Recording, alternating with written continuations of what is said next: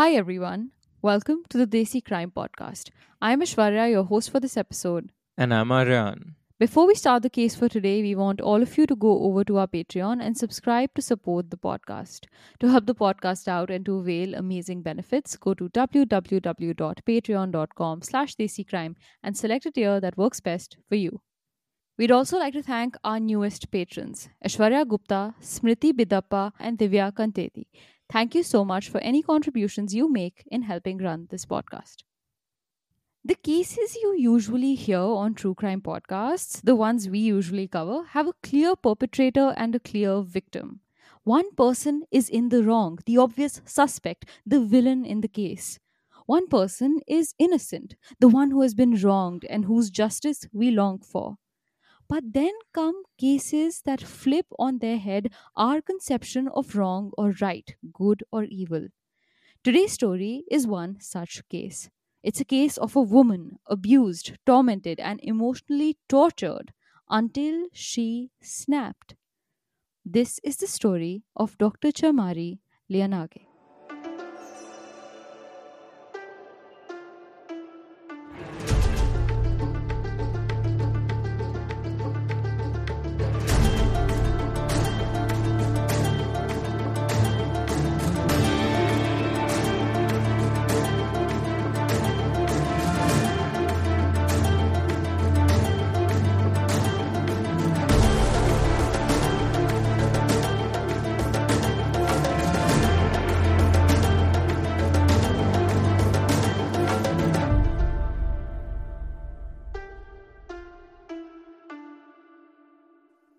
Aishwarya, our listeners absolutely love us, and that's a fact that is Yeah. indisputable.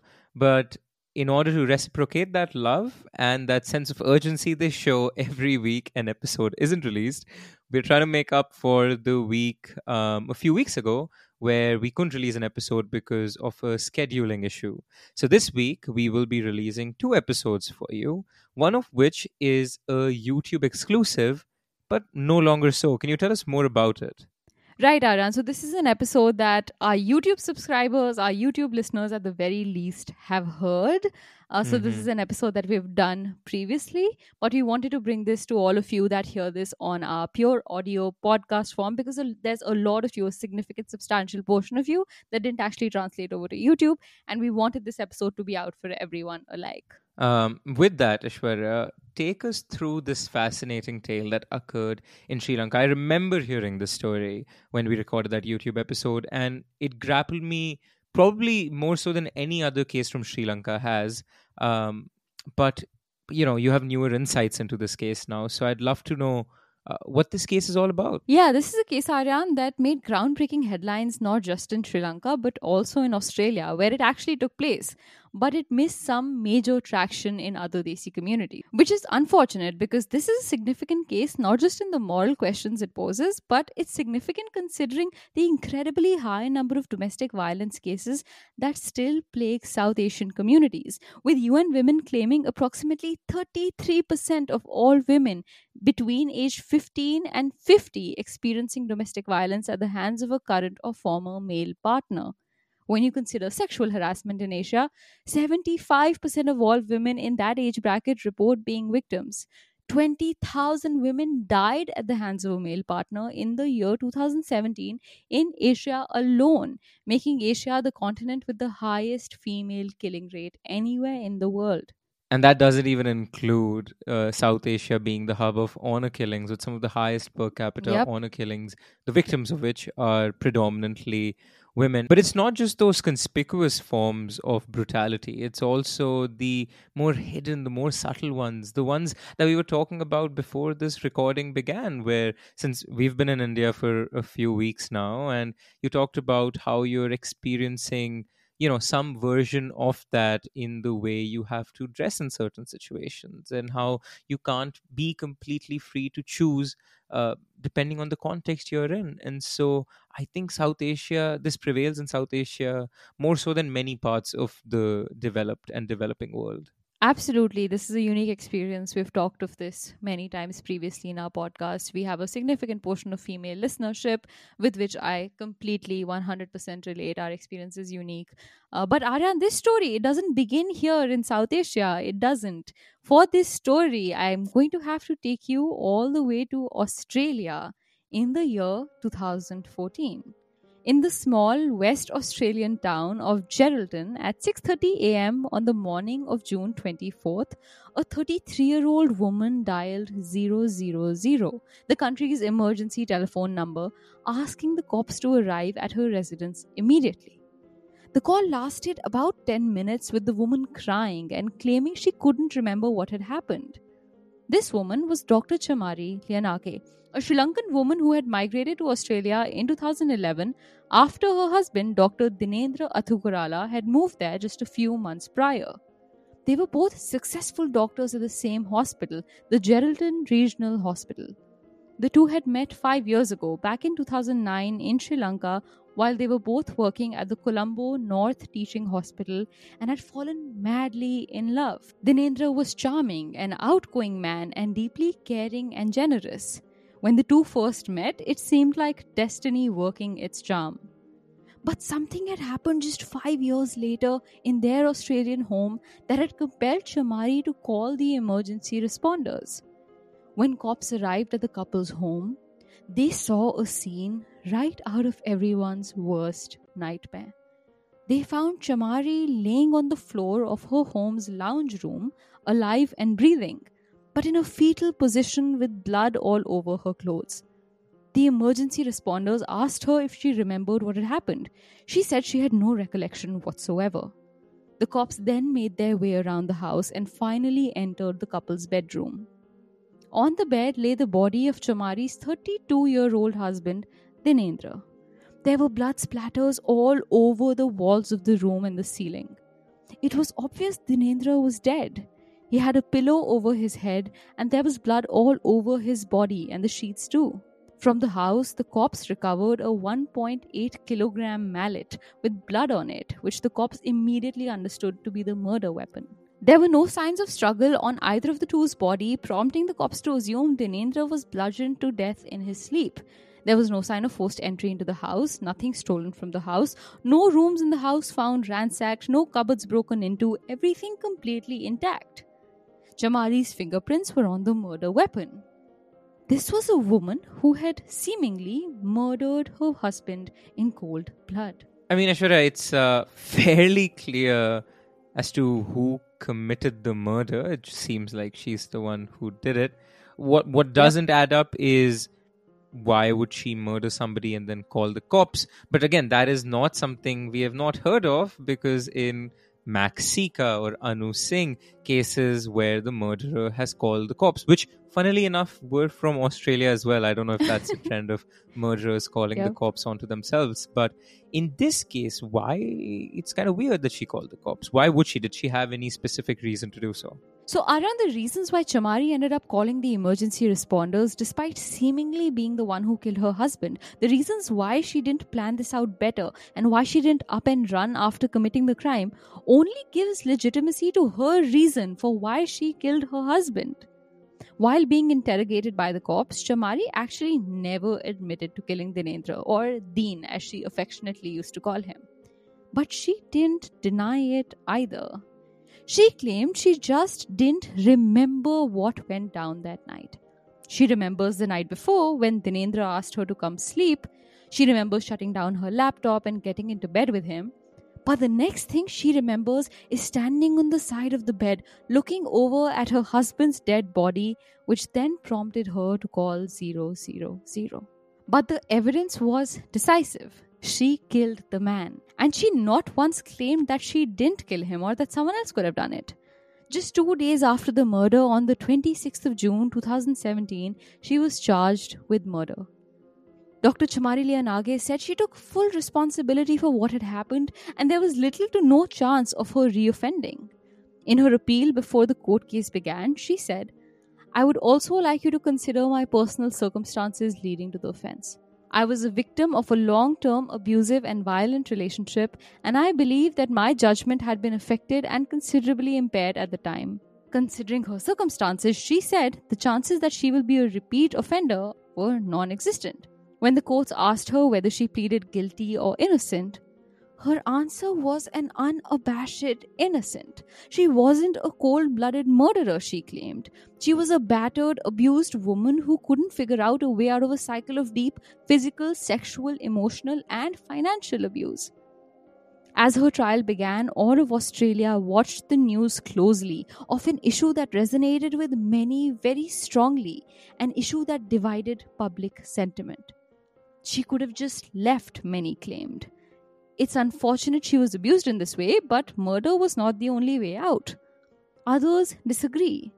Domestic abuse is complex. It's about control and manipulation, all of which make it incredibly hard for so many women to just get up and leave. Murder was truly her only way out, at least in her mind, they say. But the answers to this question, did she have another way out in her own mind, depend on the nature of abuse Chamari was facing for 6 years since she had known this man. When the trial initially began, only Chamari knew the details of what she had gone through. None of her closest friends knew the full picture either.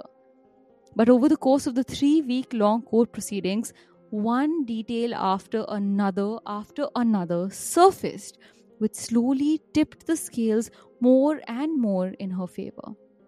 Only few had heard of cases of domestic abuse this horrific. Domestic abuse that wasn't just physical, it was emotional and psychological and financial and sexual. In the beginning of their relationship, while the couple was still in Sri Lanka, Dinendra had continued to cheat on Chamari over and over again, every time claiming to, quote, never do it again, until she would uncover a new affair he had started with a new woman. Even when the couple was together, he would describe to Chamari his sexual encounters with other women and his past relationships despite her discomfort. The constant betrayal, lying, and deceit in this relationship had prompted Chamari to try and commit suicide back in 2010 by stealing a vial of muscle relaxant from her own hospital.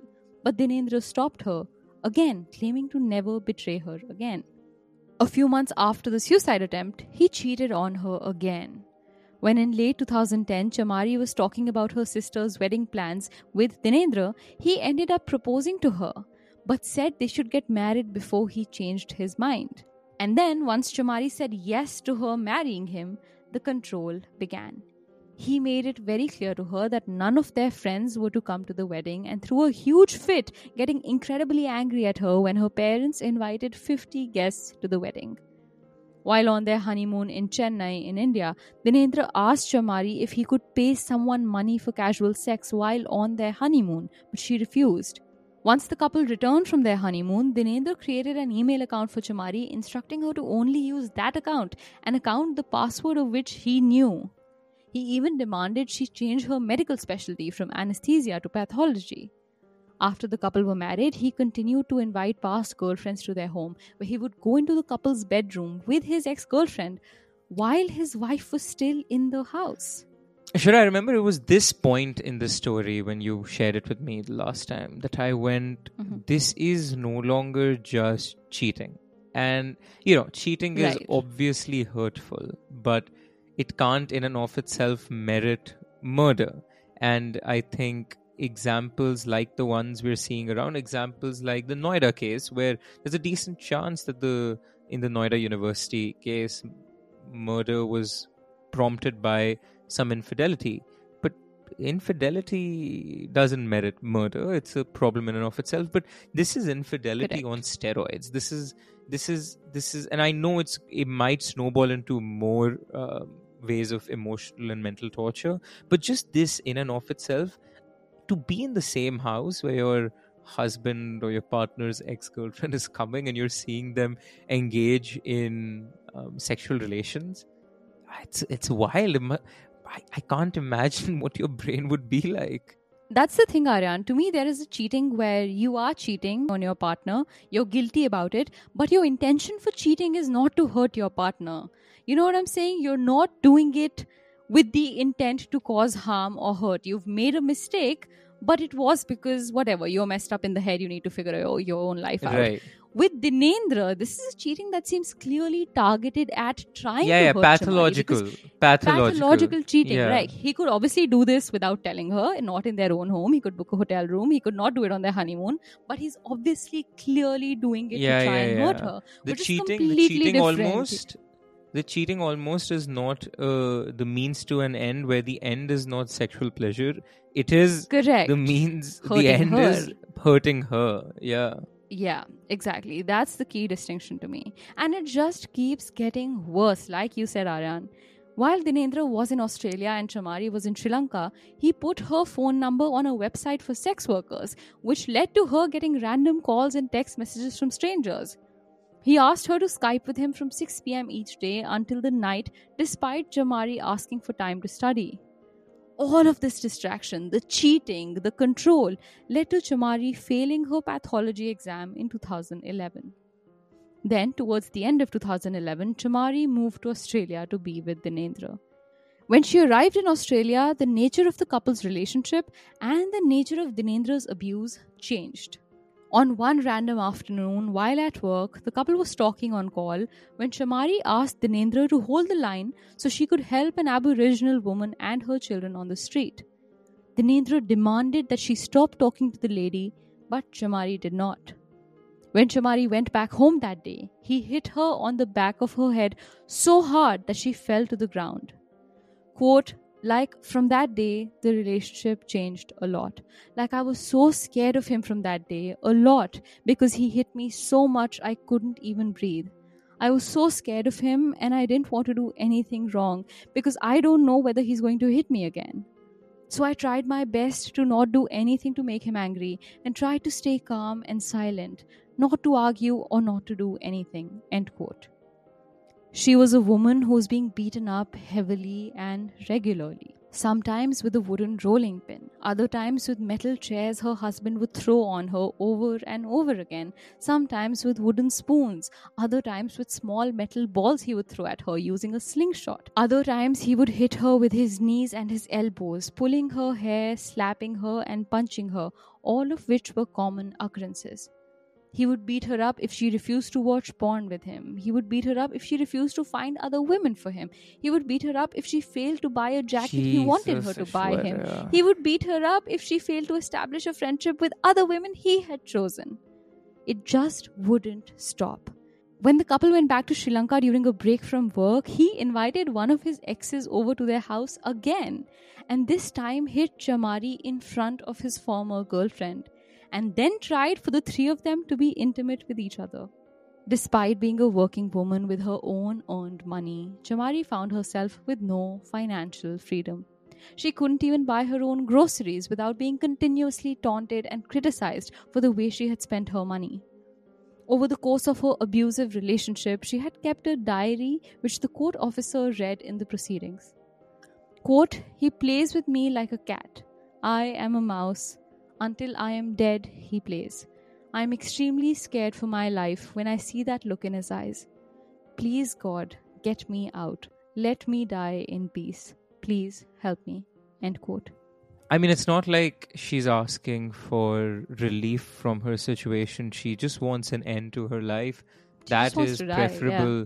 That's preferable over her current disposition, which just goes on to show you how terrible her current circumstances are. And Aryan, this diary had noted in it multiple moments where she had contemplated taking her own life, ending it all, and finding, quote, eternal peace, as she called it.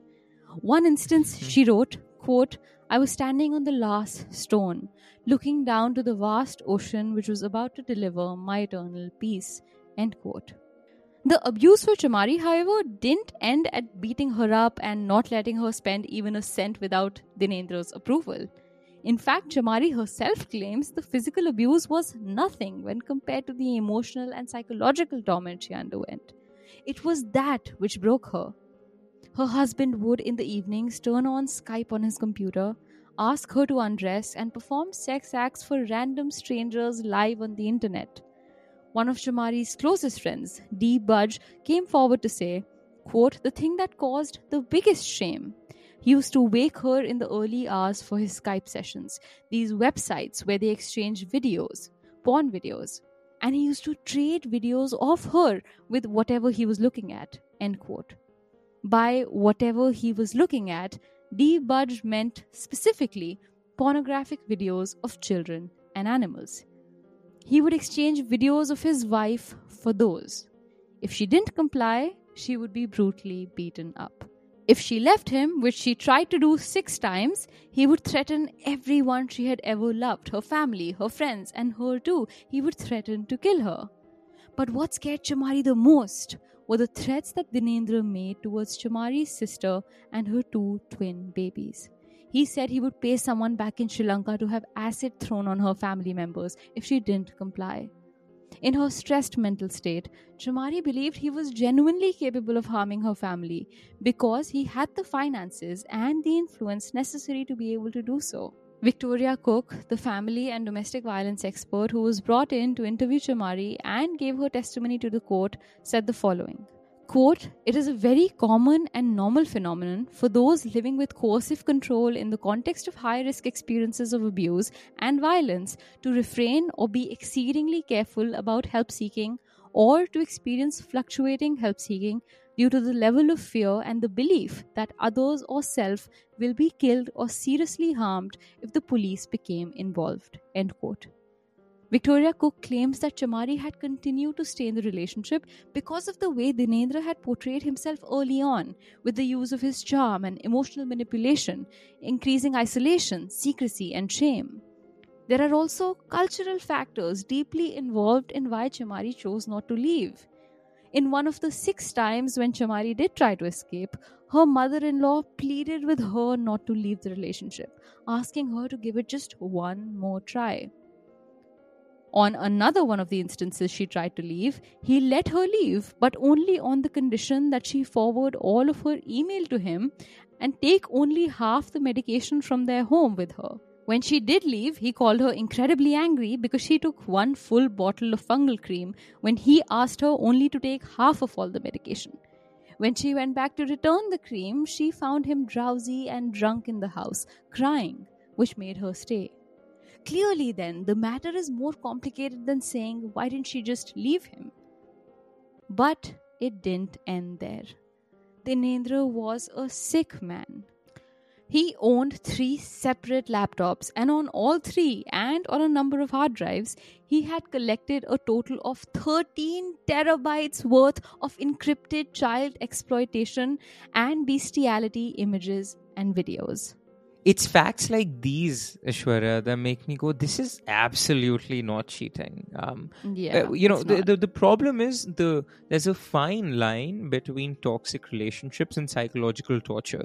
Now, I don't know what that line is, nor do I know how jurisprudence, especially of Australia, defines that line. But I can for certain say, if you're being forced to watch bestiality, which is, for those of you who don't know, seeing porn involving animals, right? And child porn. These are illegal activities inherently. And if you're being forced to engage in illegal activities, that qualifies as some version of psychological torture, which should be illegal. Absolutely. If it is not. And sex to me is such a personal decision, a personal reflection, a personal choice, that to forcefully engage someone in any kind of sex, watching sex or engaging in sex, especially sex that many countries would call unnatural, like sex with children or with animals, is just so deeply perverse. Like, I can't get over that. It's such a perverse form of torture in my mind. Dinendra just keeps going from one level of being a sick man on to another, and it's worse every single time. And this is exactly what I mean by everything in this court case just slowly and surely tipped the scales in Chamari's favor, Aryan. But I want to put 13 terabytes into context for you all. I said he had 13 terabytes worth of encrypted child exploitation and bestiality images and videos. 13 terabytes. 1 terabyte is equal to 1000 GBs, which is 10 times the space on your highest storage iPhone. He had 13 times that amount, 13,000 GB in just child pornography and bestiality. 1 terabyte lets you store 250,000 images, 500 hours of HD videos, and 6.5 million documents. He had 13 times that amount in just child pornography and bestiality. Not only did he have these images for his own pleasure, he would force his wife to watch these images and videos with him time and time again. His obsession with young girls didn't just end at videos and images, though. He forced Chamari to reach out to young girls and begin intimate relationships with them before he would then invite these women over to the couple's apartment, where he would either watch his wife in these forced intimate sexual acts with other women or sometimes even join in. One of the girls Dinendra had forced Chamari to start a relationship with was just 17 at the time and had come forward in court to give her testimony in support of Chamari. This 17-year-old, whose name and identity had been sealed to protect her privacy, was called Kay in the court documents. Kay said that she would often go over to the couple's house for dinners, and once she was asked to shower with Chamari. Before the two women showered, though, Kay says that the couple waxed her legs together. Dinendra recorded the entire incident on his camera, asking the young girl questions like, "Do you have a boyfriend?" hugging her inappropriately, and eventually joining the two women in the shower. The couple even bought Kay a camera and spent one of their evenings teaching her how to take explicit photographs and videos. They also bought her clothes and shoes as gifts. While this young girl narrated all of this in court, Chamari was seen crying hearing the details. Quote, "She did this to protect me and my mum," said the young girl. Despite all of these narrations of abuse, though, one fact was certain, and both the defense and the prosecution in this case acknowledged it. When Chamari picked up that mallet and killed her husband, she was not in immediate danger. The prosecution said, quote, "During the evening of Monday, 23rd of June 2014, the accused and the deceased were at their home address alone. They argued about a work-related matter before retiring to the bedroom." End quote. This work-related matter was Dinendra ordering Chamari to apply for a study leave from work so that both of them could take Kay on a holiday together. The prosecution continued. Quote, "During that evening or in the early hours of the morning, the deceased spoke to his brother in Sri Lanka by telephone. At some point thereafter, the accused obtained a metal hammer from a cupboard in the corridor of the unit, returned to the bedroom and struck the deceased to the head. At the time, the deceased was laying on the bed. At least 2 blows were inflicted, causing extensive blunt force trauma injuries to the head and neck and resulting in substantial blood loss." End quote. But the defense had 2 rather strong counters to this objection by the prosecution.